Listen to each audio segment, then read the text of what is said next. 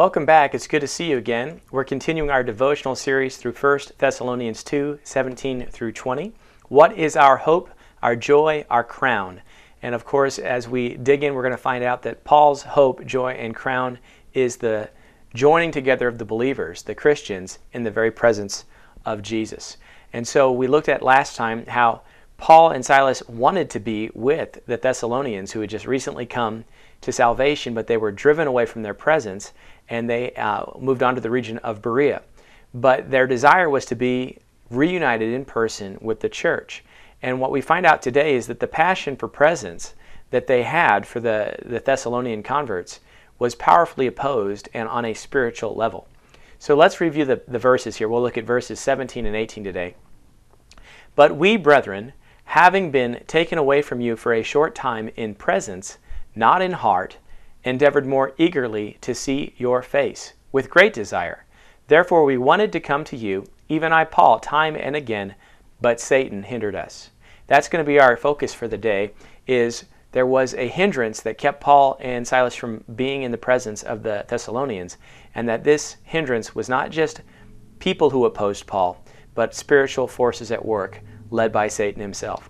And oftentimes we look at our current circumstances through the eyes of a secular lens, that there is a natural explanation for all the things that we come against. But what we see as we get into the scripture and as we get into this passage in particular is that the early church viewed the spiritual reality as something very much real and active, and that God was actively at work on their behalf as much as Satan was at work against them.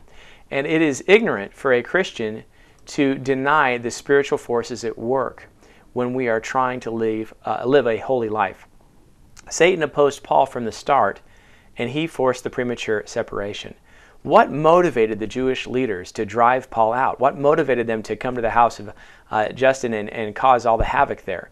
It was because the devil was at work. He was not happy with the progress Paul had made there, and he drove them out. Now, what's great is that because he drove Paul and Silas out by the hands of the Jewish leadership there, he drove them on to Berea, and he drove them to even write this letter, which became part of our Bible today. So God's work was greater than what the devil was about. But we would be naive to assume that there's no spiritual things at work in our lives and that the devil has no interest in thwarting our plans and God's plans.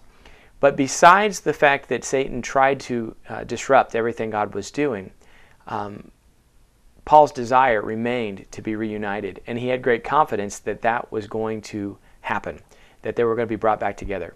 I guess the question that is at work in my mind is, why does the devil hate our presence so much? In fact, I think this is a very timely question with the COVID-19 pandemic. Many churches are trying to find ways to meet. Society and culture is telling us we should meet, we need to be safe. And there's a mix in our own congregations as to whether or not we should try to get together, how safely we can do it, how many people should be present. Should we sing?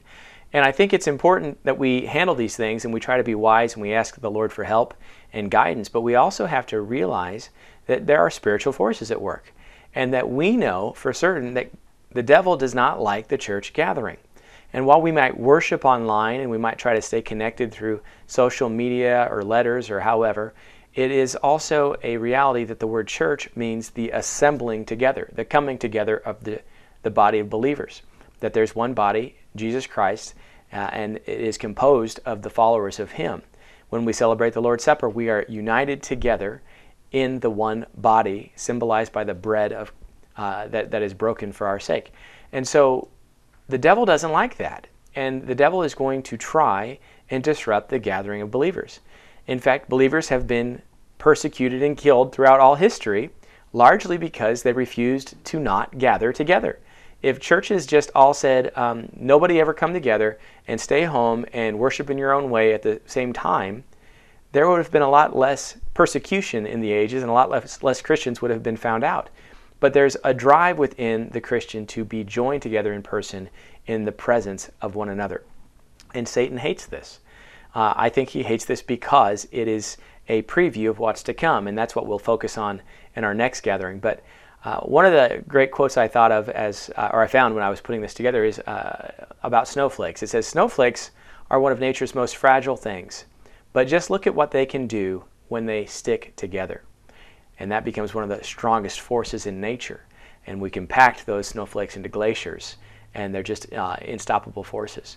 And I think the church is like this. We are fragile on our own, but when we come together, we have this spiritual sense of how powerful we are and how strong we are united in the Spirit of God, the very creator of the universe, who is indwelling us. And coming to church reminds us of that fact.